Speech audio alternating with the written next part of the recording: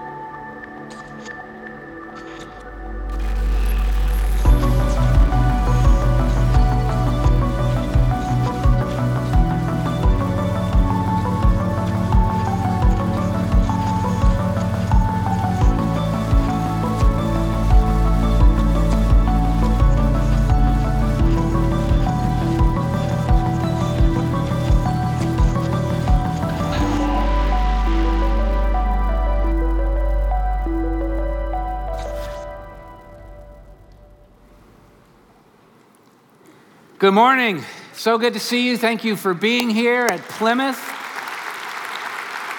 I appreciate all of you here, guests and regular attenders, and want to give a special greeting to all our regional campuses, Northridge Saline, Northridge Grosse Ile, Northridge Brighton. Glad to have you with us. And you may not know, we have people who stream live with us all around the world when we're doing our services, and then we have people watching on demand. But however you're engaging us, I'm excited that you're a part of this series called About Me.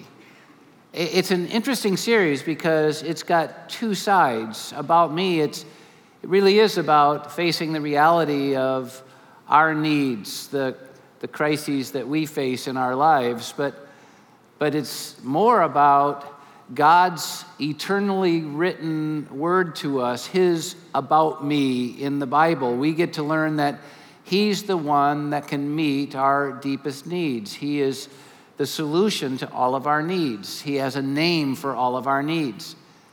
And I have to tell you, I've made a lot of bad choices in my life just because I didn't understand the reality of my own needs. I didn't understand what it was in me driving me to make the choices I was making.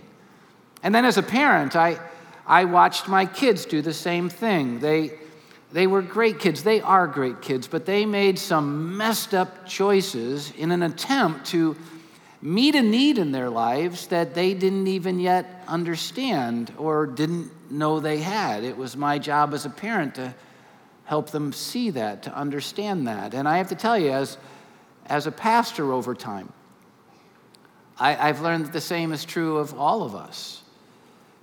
We have needs that we don't even understand, that we haven't come to grips with, that drive us to make these choices that turn out to be so destructive in our lives, and we have to understand it. If we're going to overcome the tendency that all of us have to make bad choices in our lives, we have to come to a fuller understanding of the needs that lie behind them, of the needs that are driving us. And here's the reality. Our greatest need is love. I mean, some of you might even have a hard time reckoning with that, embracing that concept. You're driven to so many different things, but behind all of the things we're driven to is this great need for love.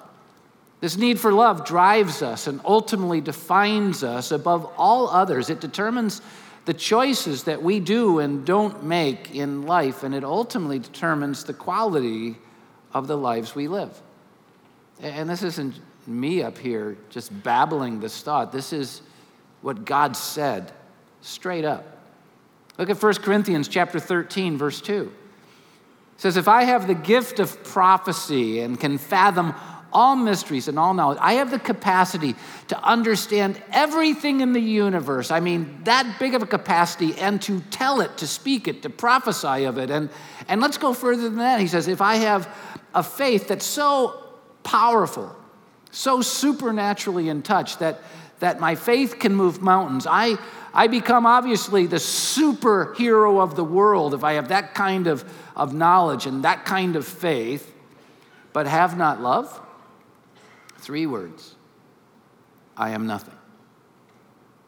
Who cares if I have all that stuff if I don't have love? It's our greatest need as human beings. We need love. We can't live without love in any fulfilling way, and our need to find it drives us to all kinds of choices. And here's our common problem, our common challenge. We tend to look for love in all the wrong places and in all the wrong ways. I mean, it's just who we are as human beings. We need this love. It drives us, and we tend to look for it in all the wrong ways and places. Simply put, we attempt to satisfy our great need for love in ways that ultimately don't and can't satisfy it. And sadly, many of us don't even know that that's what's driving us. And yet it is. To find it, we often make really bad choices. I know I have. I've watched my kids. I've watched kids all around the world. I've watched you do the same thing. In fact, the ways we use and the places we go to ultimately try to find love often become destructive hurricane-like forces in our lives. I mean, some of us seek love through performance, and this is pretty interesting, right? I mean, we feel if we really perform well, if we live up to people's expectations of us or a person's expectations to us, then they'll love us. But boy, that doesn't work. Because what we find is that when someone tries to manipulate us by withholding love until we perform, all they're going to do is the same thing that Lucy does with Charlie Brown in the football. If you do this, I'll do it, boom, and pull the football and we go flying again. Performance doesn't win people's love. If they don't love us unconditionally, performance won't make us loved anymore by them. But we try it, and it doesn't work. We also try to find love through so many other messed up means. We're driven to find love, and sometimes we try to find it through getting a new position in life. Boy, if I could have that position, I'd then feel loved. But then we get that position and we don't feel loved, and then so we start vying for another position in life. And it's true vocationally, but it's also true in life.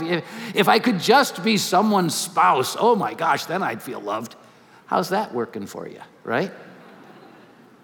We try to find love through achievement. If I achieve stuff, then even if others don't love me, I'll feel loved, but it isn't true. We try to find love through pleasure and possessions and wealth, and it doesn't work. Many try to find love. It's so sad, and it's not just young people, it's older people too. Try to find love through satisfying our sexual urges, and it doesn't work. It actually usually works in the opposite, where we end up feeling more empty and more alone and more ashamed and more uncared for. And we try to fill our need for love even sometimes, and this is bizarre, through our problems. And you might be here going, I don't pursue love through my problems. Oh, I bet you do. I bet you do. I do, times. You see, we rationalize that when people know how badly we're hurting or how badly we've been treated, when they really know it, then they'll give us a little love. And so we turn into Eeyores, always whining about our loves, hoping for some love in return. And it doesn't work, because the more we're Eeyore, the more they want Winnie the Pooh. Right? So just more rejection and more emptiness. It's sad. These are the things we do, and we don't even often know we're driven for this need for love, and we make bad choices to find it, and it doesn't work. Unfortunately, at best, these cheap alternatives only meet our need for acceptance and love temporarily. They can never genuinely fill us. They can never permanently fulfill us. They can never complete us. It's not how it works. These things always leave us wanting more and ultimately leave us empty. Which leads to our truth this weekend. God is the only source for true and lasting love. He's the only source for true and lasting love. He created us as people in his own image, needing his love, wanting to live out his love, but without him, we have to fill our lives with cheap alternatives, which means we never experience fulfillment at all. I mean, the Bible says it. Look at 1 John chapter 4, verses 7 and 8. Dear friends, let us love one another. For, look where it comes from. Love comes from God. So if we're really getting our love from the only true and lasting source of love, God, then we'll love one another. Everyone who loves has been born of God, transformed by God, given a new nature, and everyone who loves genuinely knows God. Whoever does not love does not know God, because look what it says. This is so good. Love is his name. Do you see it? God is love. It's his name. It's who he is. When we're looking for love and longing for love, it's God we're looking for and longing for. When we're in need of love, it's God who's missing in our lives. And I know we go on philosophical searches, and we go on academic searches, and we go on searches of all kind, but it all comes back to this one thing. Love's his name, and he is the one we're missing when we don't have it. I love how the Apostle John said it in 1 John 4:19. We love, we can love because he first loved us. When you turn over an empty cup, nothing comes out of it. In order to spill anything out of a cup, it needs to have something in it. If we're ever going to spill out love in our lives, a good love, a true love, then we need first to be filled up with love, and it's only God that can do that. As with every area of our lives, God has a name which can meet our needs for love. Love is his name, and many of his names reflect this characteristic of God. And so I thought I'd just give you one as an example of it and help you to see more clearly the picture of it and understand it. And the name for God that I want you to focus on his love through is Yahweh Roi. Yahweh Roi. And don't get hooked up in its pronunciation, because everybody tells you they know how to pronounce it, and no one knows how to pronounce it, really.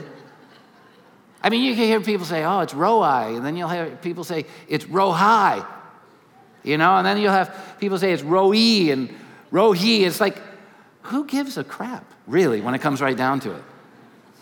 It's the name that's important, not the pronunciation. And Yahweh Roi means, I am the God who shepherds you. And that might not really move into the deeper parts of you just upon the hearing of it and just start really settling in, but when you really understand it, it can change your whole world. I am the God who shepherds you. It's such a powerful concept that Psalm 23, verse 1 is one of the most famous verses in all the Bible. It's used in most of the moments of darkness and hurt and grief in our lives. Even for those who don't know God, the Lord is my shepherd. I shall not want. Boy, when we're hurting, we need that. Boy, when we're grieving, we need that. Boy, when we're confused, we need that. And it brings comfort to even those who don't even know what it means. The Lord is my shepherd, Yahweh Roi. I shall not want. This name provides just a beautiful picture of God's love. And what I'd like to do is you can see a picture and you can see its beauty but not understand it. But then when you really analyze it and start looking at the different components of it, you know, the brush strokes or whatever, you start seeing it differently. And I want you to look at some of the brush strokes of this picture of God, this painting. I am the Lord who shepherds you. You see, like a shepherd, God fully knows us. And this is really the important part. And still loves us fully. Now, as human beings, we're used to portions of that sentence being a reality in our life. At least many of us are. We're used to people loving us, but not when they fully know us. Right? I'm really good at the beginning of friendships, but then they find out who I really am, and that's a problem. And we can make light of it and joke around about it, but this is really a deep human reality. We don't want anyone to fully know us because we feel like even if they love us profoundly, they won't love us that profoundly anymore. I've been married 37 years to my precious wife, Roxanne, and I'm telling you, I've never been loved more fully by any human being than my wife, but there are still shadows in me of concern that if she really fully knew me, how I think and feel and things I've done, you know, that maybe she would love me less.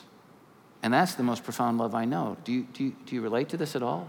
This is why we play hide and seek with one another. This is why we cover reality with shadows. This is why we create images that aren't true of us. This is why we hyperbolize or lie about our lives. It's because we want to be loved. We desperately want to be loved. And we really feel like if someone really knows who we are, they won't. But it's no fun to be make-believe, to be in a make-believe love relationship, is it? It's not satisfying at all for them to love a shadow that's not real. You feel empty, you feel unloved, you feel rejected, even while someone's trying to love you. It's ridiculous. But here's the truth we need to understand. The love we're looking for is a love that no human being can give us, because no human being can fully know us, no matter how we try to let them know us. But God can't help but fully know us. He knows everything, every shadow, everything about us. And yet, and this is where the brushstroke of him being a shepherd is so beautiful, and yet he still fully loves us.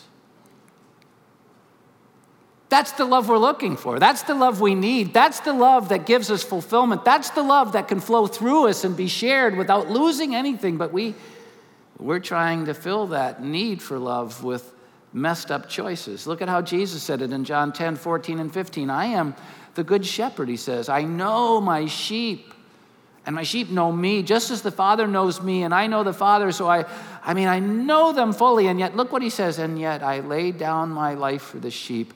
I know them fully, and yet I still give myself in fullness of love for them. Of course he does. It's who he is. Loves his name. And yet, we run from him. We hide from him. When he's the only one who already knows and still can love us and meet this need. Jeremiah 31:3, look what it says. The Lord appeared to us in the past saying, I have loved you with an everlasting love. It doesn't end. It doesn't start strong and then dissipate. I have loved you with an everlasting love, and I have drawn you with loving kindness. God fully knows us and still fully loves us. That's a beautiful part of this portrait, but it goes further, this portrait of God as a shepherd. Like a shepherd, God is always there for us. Always there for us. To guide us, to help us, to care about us, to encourage us. Look at Jeremiah 33:3. Call to me and I will answer you. There's no hesitation.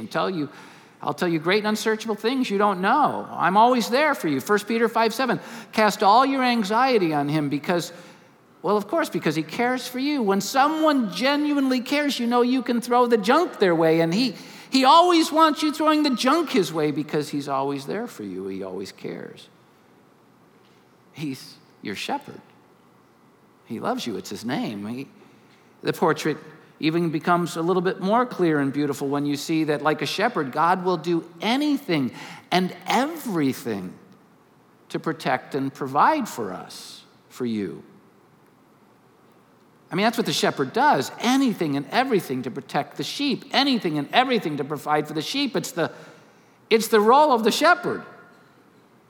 It's who God is for us. Deuteronomy 33:27, the eternal God is your refuge. There are a lot of verses that talk about God being a refuge or a fortress, a place that we can run into and hide from the storms and from the enemies. You know, God is our refuge and strength, a very present help in trouble. There are a lot of places, but I chose this verse because of the last part of it. The eternal God is your refuge. He's a protector. He's a shepherd, but underneath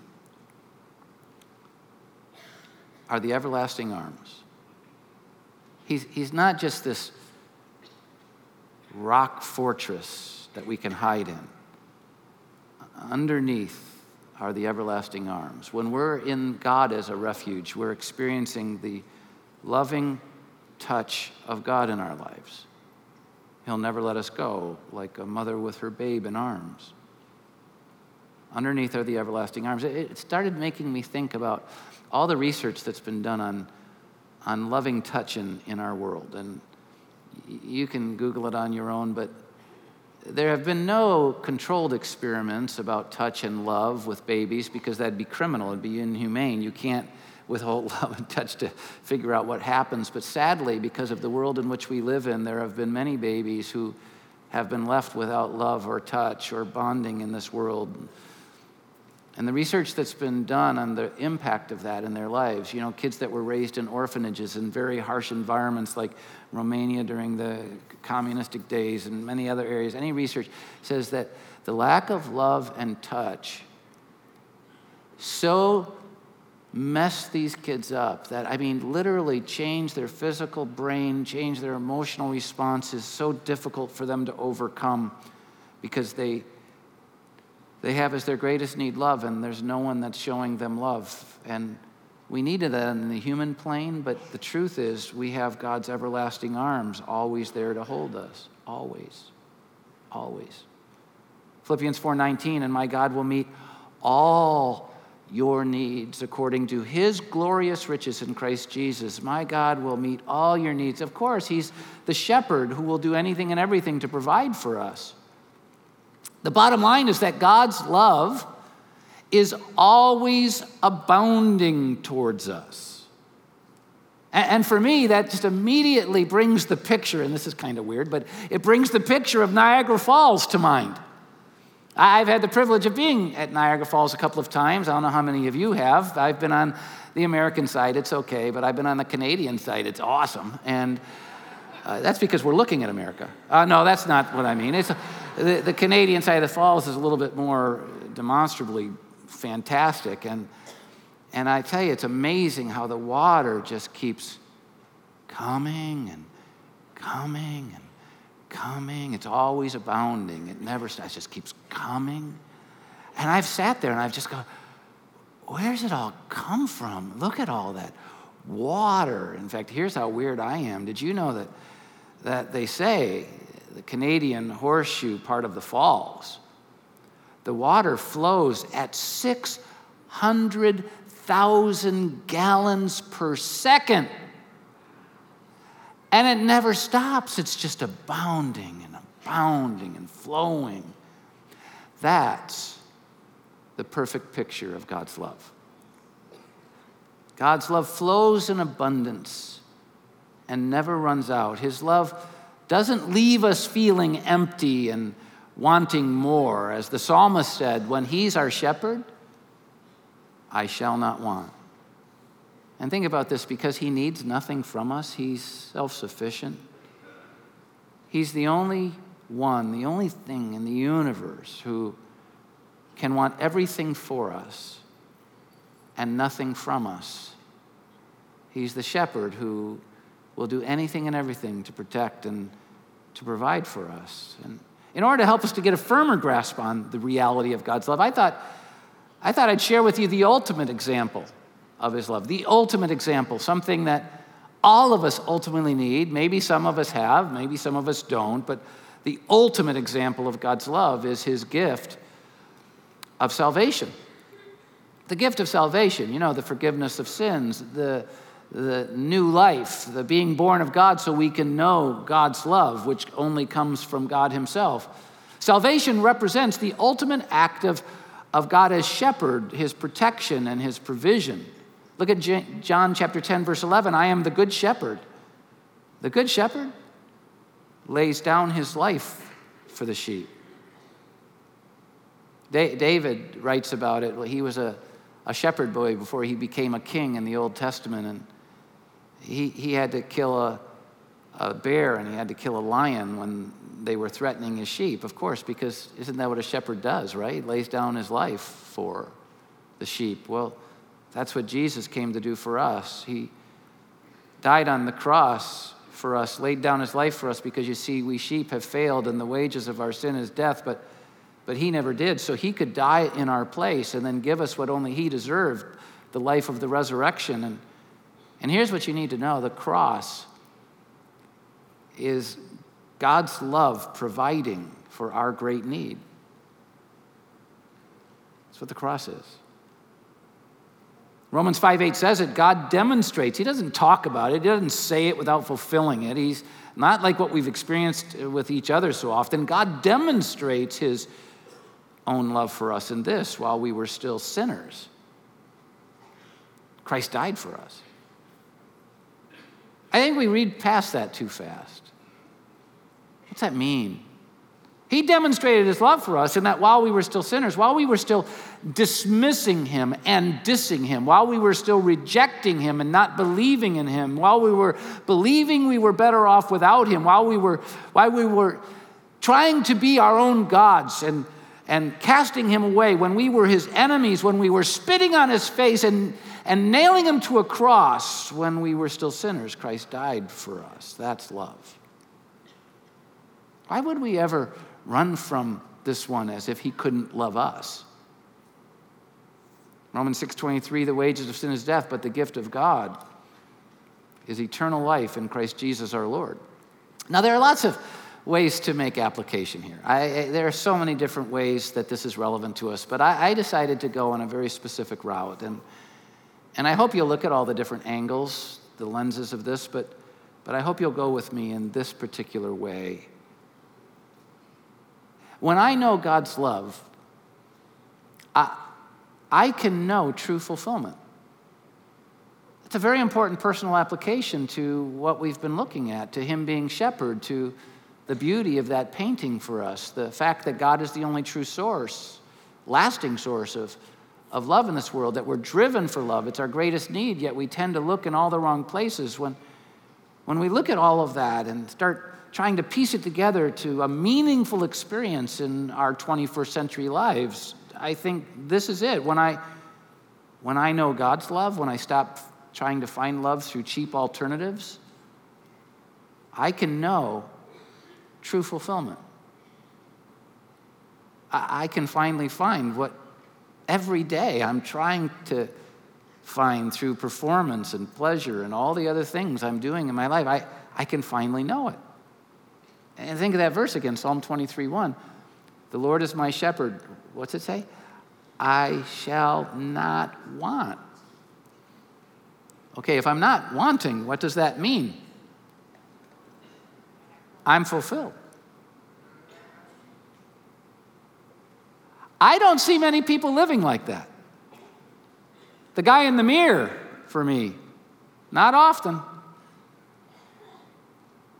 When I really am knowing God's love, not when I'm talking about it, not when I'm reading about it, not when I'm, having conversation. When I really know God's love, I can know true fulfillment. I shall not want. And that's what Jesus said he came to give us. You know that, right? John 10:10, I have come that they may have life and have it to the full. Are you experiencing that? This isn't just for new Christians or people who don't know Jesus yet. I'm so tired of older believers saying, yeah, give me something deeper. When you're experiencing total fulfillment, you won't be begging for a new inspirational thought. Take me deeper and I'll feel even better about myself. No, you won't. If you really understand His truth, you'll feel worse about yourself.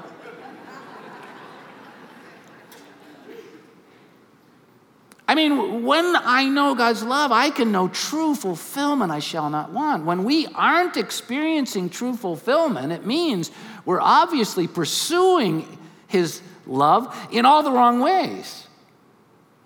We're doing it through performance or through other kind of thing. And it reminds me of a saying, because we keep doing it, right? We keep pursuing it in the wrong ways. We keep coming up empty, and we keep rolling the dice again on that. And it reminds me of an old saying. I love this saying. I've used it a lot over the course of my ministry, but it's so true. When the horse is dead, dismount.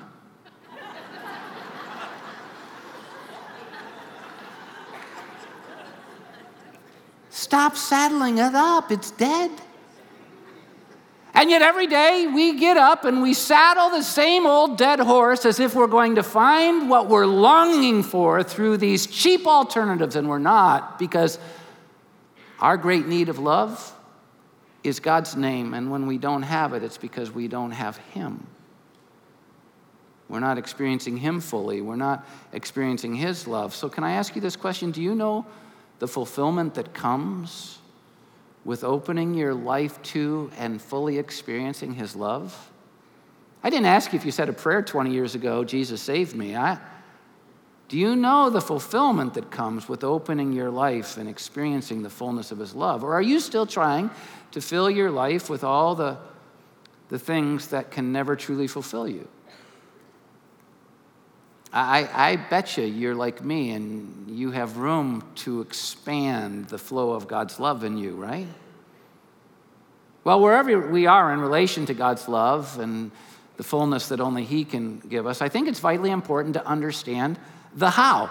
All right, how can we know the fullness of God's love? How can we expand our experience of God's love? How can we experience God's love more fully? Well, here, I'll just give you a couple of ways, then you could go further on your own. It starts with, of course, the first way is you have to accept the gift of His love. And you do know anytime anyone gives us love, that's a gift. When it's pure and true and good love, and it's not selfish and taking stuff, it's love. And God's love for us is a gift we have to accept. Ephesians 2:8-9, for it's by God's grace you've been saved through faith. And this isn't from yourselves, it's the gift of God. It's not by works, so that no one can boast. Isn't it interesting that religion has made receiving God's love an issue of performance?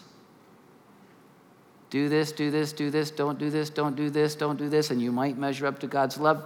No, that's not right. That's what we humans do to each other. That's a cheap alternative. It's not the real thing.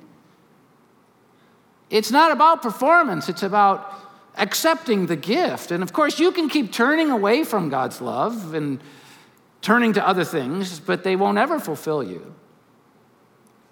We're going to ultimately in our lives come to the place where we're desperate for His love, and I am sure you've already been there or you are there now. The good news is that you can experience it right now, no matter where you are.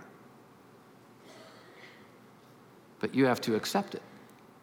And so before I share with you some other principles of this application, I'm going to ask you, if you would, just for a moment, wherever you are, you might be at one of our regionals or watching online or here in Plymouth, if you just bow with me in a word of prayer for a moment. And as we bow in prayer, if you're here and you're going, this is what I need, this is what I'm longing for, and I'm done with the cheap alternatives, I want to invite you to pray with me. And you might not know how to pray, but just take my words and make them yours. And in your heart, just say with me to God, God, I'm accepting your gift of love right now. I believe that you really did love me so much that you died for my sin so I could be forgiven. And so I confess my sin and give it to you. And I accept your forgiveness. I believe you rose again and can give me new life, and so I accept that new life of love by faith in Jesus' name. Amen. Now, just before I give you these other thoughts, if you prayed with me, let me know, would you? We've put together some helpful stuff about how you can take next steps in your relationship with God, but to get it to you, we have to know you want it. And so we've made it easy. If you're in one of our services, regional campuses or here in Plymouth, just take out the program, rip out the connection card, and there are boxes at every exit. It tells you what to do. Just fill it out, and we'll send you that next step stuff. And if you're watching online, either live or on demand, just do the same thing, and we'll send you as well. Just hit the what next button, and we'll send you this material as well. But here's a second thought. If we're really going to fully experience his love, if we're going to keep moving, once we accept the gift of his love, then we have to make the commitment to never stop growing in his love. I mean, never stop growing in his love. You know, love is not an event, right? A lot of people don't know that. Well, I said I do. I put on the dress, I put on the tux, done deal. It's not working. I'll have to try another one. No, it doesn't work that way. Love's not an event. Love's something we have to be involved in and growing in. We have to never stop growing in it. The same is true with God. Look at Ephesians 3:17-19. This is what Paul prayed for people like us to experience. He says, I pray that you grasp how wide and long and high and deep is the love of Christ. Doesn't that give you Niagara Falls kind of language right there? And I'm praying that you'll just grasp how God's love is so abounding, more than 600,000 gallons per second of love all the time. And not only that, but I want you to know, this is a personal experience thing. I pray that not only do you know it's abounding, but that you experience this love that is beyond our comprehension. I don't just know about it, experience it. That's what I pray. And when this prayer is answered in your life, he says, you'll be filled to the measure of all the fullness of God, of course. Because when you're filled with the love of God, which meets your greatest need, you'll no longer be needy. Do you see it? We need to keep growing in his love, or we're going to limit the measure of God's fullness that we experience. And how do we keep growing in his love? Well, we have to daily expose ourselves to his love, and we have to daily open ourselves up to his love. It is about staying open to love. You know, Roxanne, my wife, can love me profoundly, but I only genuinely experience that love and grow in that love if I'm staying open to it, right? If I'm shut off, it's blocked. Same is true with God. I mean, we have to stay open to his love. In fact, I was thinking of, I don't know why this thought came to me, but it's a lot like a garden hose. Have you ever seen a garden hose, a water hose? If you haven't, then you love maintenance as much as I do. But a hose, you hook it up to a spigot, and let's say the spigot's working perfectly, you know, tons of water, and hook the hose up to it, and you know, man, it's all going into that hose, and it's supposed to flow right through that, and all the water you need flowing right through that hose to wherever you want to take that hose to. But isn't it weird with me, because I'm not into maintenance, it's like often I'll put the hose on, the spigot will be working, I'll turn that thing on, and I'll go to the end of the hose, and nothing's coming out. I don't know what's going on, so I call someone. And it turns out, I mean, this is crazy stuff. It turns out, did you know hoses can get kinks that stop the water? Who knew?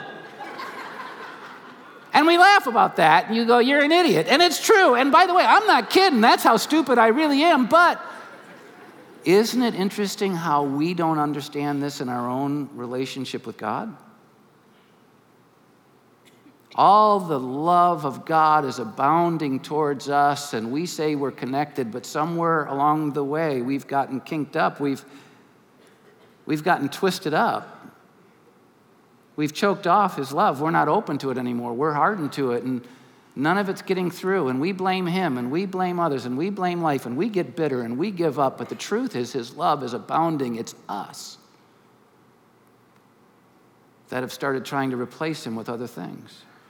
And so daily, we need to keep ourselves open. And I have found getting into his great about me, the Bible, and hearing his love towards me is important. Talking with him is important. Here's an idea.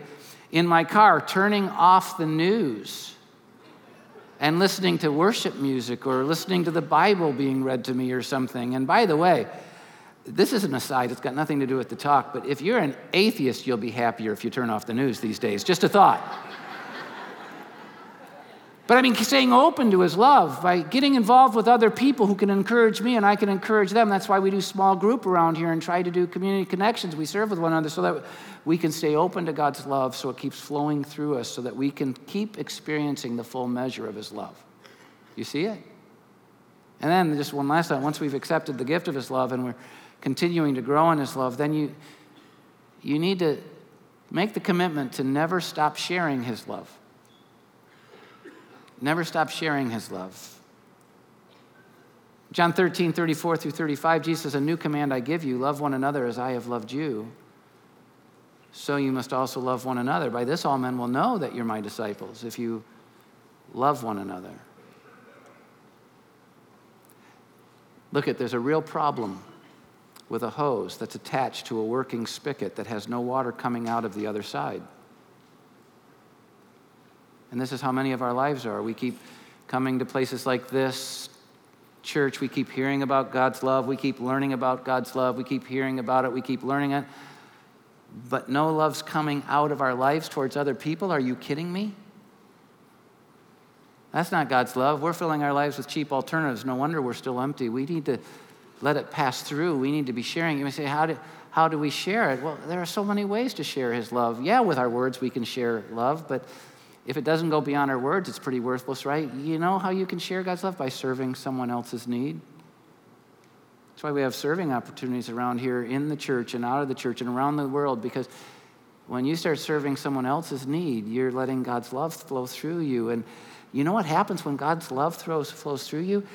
You get filled up with more love. Do you know what happens when you don't let it flow through you? You get stagnant. And this is where so many of us are. Well, I'm just not experiencing it. Release some of it. Untangle your hose. Let it flow through you. Start serving, being generous, being giving. I mean, one great way to serve people, invite people to be a part of what we're a part of, and you're just letting it flow through. It's our mission to wake the world up to Jesus by showing them his love, by letting his love flow through us, by telling the truth, letting it flow through us, by involving them, wanting to share it. The reality is that each and every one of us has a great need for love in our lives. And with it, we can know and experience fulfillment. But without it, and I hope you'll hear me, we will be driven to meet that need in all the wrong ways. We'll make really bad choices, and some of you right now are making bad choices or on the precipice of a really bad choice. And you just need to know on the other end of that bad choice will be greater emptiness, because that horse is dead. It's time to stop riding it. The great news is that God's love is always available to us, always abounding, just like Niagara Falls. But it's up to us to open ourselves up to it, to attach our lives to it. God has a name, and his name is love. And when we're not experiencing love, it's because we're not experiencing him. But that can be experienced in a moment by simply connecting ourselves to him, opening the door of our lives. My prayer is that each and every one of us will experience God's love in all of its fullness this week, but not just this week, for the rest of our lives, because to know God is to know love, because it's his name. Thanks for being here, everyone. See you next time.